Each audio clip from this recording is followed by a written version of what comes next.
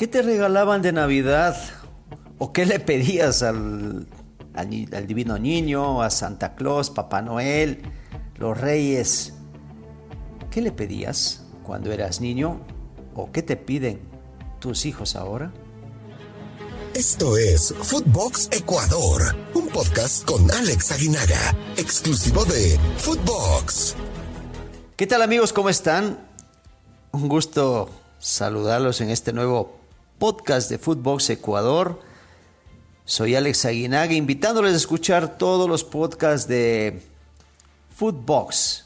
A ver, estamos en fechas decembrinas, la Navidad. La Navidad, una fecha en la que cuando eres niño la esperas todo el año. Y llega pronto y se va igualmente así de rápido. Mis Navidades, ¿qué le pedía yo a Papá Noel, al divino niño?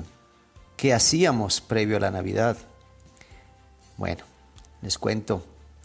Siempre armamos el nacimiento o el pesebre.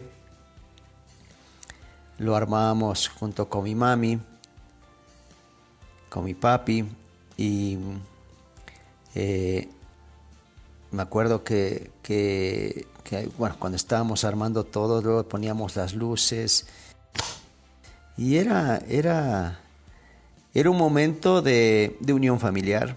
¡Wow! Un momento de alegría porque ya llegaba el niño y había regalos. O sea, cuando eres niño, lo que quieres son regalos. Y nosotros también teníamos como costumbre, como tradición, y mi mami todavía lo sigue haciendo, es el rezo de la novena. 9 días antes, el día 16, empiezas a rezarle, termina el 24, y le rezas la novena al niño. Es un librito que lo pueden comprar, muchas familias lo deben tener seguramente en casa, y cada día tiene su respectivo rezo.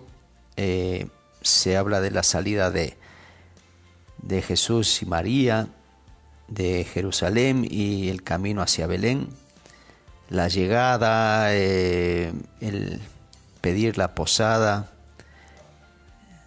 bueno, todo lo que viene en el libro, y terminando de contarles cuando armábamos ya el nacimiento, el pesebre, y el divino niño estaba en el medio, ¿no? de José y María, y me acuerdo que mi mami le ponía algodoncito arriba, ¿no? Todavía no nacía, entonces le ponía un algodoncito como para ocultar al niño Jesús hasta que sea el día de su nacimiento, que es donde se descubría. También dentro de las tradiciones y costumbres era el paseo del divino niño, que es cuando llegaba de la casa de la persona que la había tenido el año anterior, y se lo paseaba en el barrio y llegaba a la casa donde iba a ser adorado en esas fechas. Obviamente, ¿no? La llegada del niño era una fiesta pequeña, hay que decirlo, no era una fiesta como las de ahora se acostumbra, sino más pequeña, donde los niños éramos los más felices, porque no solamente sabíamos que iba a haber regalos para todos en nuestras casas, en nuestros hogares, sino que también se hacían unas bolsitas pequeñas de caramelos, de chocolates, de galletas, y las galletas de Navidad deliciosas. Yo creo que uno durante el año espera las galletas navideñas, ¿no? Porque, no sé, tienen otro sabor, tienen otra textura, deliciosas. Pero bueno, y cada novena, cada día de la novena que se rezaba, terminábamos todos los niños haciendo algo, cantándole al Divino Niño, declamando, diciendo algún poema. Algunos me acuerdo que bailaban. Le hacíamos ese tipo de ofrendas, así se llamaba, una ofrenda al niño. Y los niños lo hacíamos con mucho cariño. Y alguna cosa se nos ocurre, si no tenías nada que hacer, leías el libro, o leías un párrafo de algún libro que te haya gustado. Bueno, eso era como tradición. Terminaba el rezo de la novena, iban muchas familias del barrio, se reunían ahí a rezar precisamente, y después los adultos se tomaban igual un canelazo para el frío, porque es muy frío en Quito en esas épocas, y se calentaban con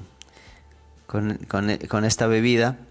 Me acuerdo que les daban unos vasitos pequeños, un canelazo bien caliente para que se calienten, y a nosotros nos regalaban las bolsitas de caramelos, de dulces,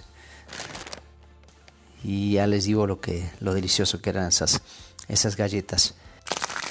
Durante 9 días se rezaba, era más o menos entre 7 y 8 de la noche, que no duraba más de media hora el rezo, y era maravilloso porque compartíamos todos, la familia estábamos ahí, y familias de nuestros vecinos llegaban también, vacaciones también estábamos, entonces salíamos después de eso a jugar en el parque o en la calle, pues en donde sea. Había mucha seguridad. Eran otras épocas, estoy hablando de los 70s, ¿no? Yo nací en el 68, así que eran los 70s, principios de los 80s. Era otro mundo al que vivimos actualmente. Acá en México, para que la gente sepa, también se reza la novena, pero acá se le llama posada. Y igualmente empieza en el 16. No tienen una secuencia, simplemente se organizan posadas, se organizan una fiesta, y van a cantarle a la persona que está dentro de la casa para que les abra la puerta y que les dé posada, que les dé albergue, que les dé hospedaje. Entonces, esa es básicamente la posada. Que en México se acostumbra a dar regalos, sí. En ese momento, inclusive hay posadas en donde se hacen intercambios de regalos, o a veces la persona que organiza la posada tiene varios premios y rifa algunos premios para los invitados de esa noche. Es divertido también, pero es más una fiesta, y se va a bailar, a convivir. Se toma también, obviamente, alcohol. Bueno, esas son las posadas de acá. Se golpea la piñata, ¿no? Que es donde está la colación o los dulces o fruta.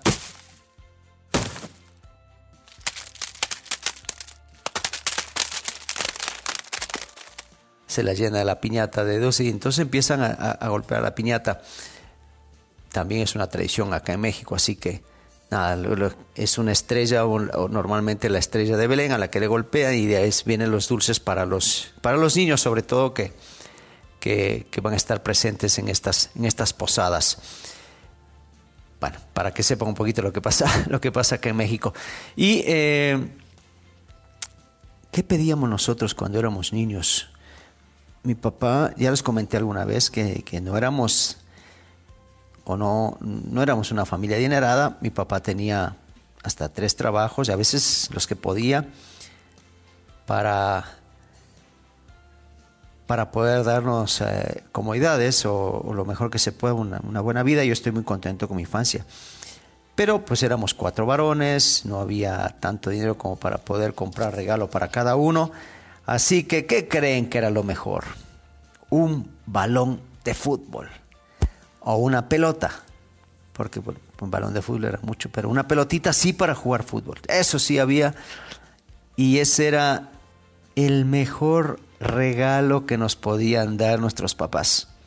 En algún momento sí nos dieron algún regalo un poco más más caro, quizás algún carrito, una volqueta o ya en un momento, digo, tuvimos la gracia en Dios de que mi papá nos comprara un par de bicicletas tipo chopper, ¿no? Pero no eran chopper, eran otro tipo de bicicletas, pero así, y era maravilloso recibir los regalos y verlos ahí en el árbol y saber que los vas a usar. Algunos regalos escondidos, ¿no? Muchos regalos escondidos. Teníamos que acostarnos a dormir porque llegaban los reyes a dejar los regalos y si los veías, pues se llevaban los regalos, ya no te dejaban nada. Entonces nos íbamos temprano a dormir, tipo 9 de la noche, y a las 5 o 6 de la mañana ya estábamos despiertos, corriendo al árbol a ver qué regalos habían dejado Papá Noel, Santa Claus o los Reyes o el Divino Niño.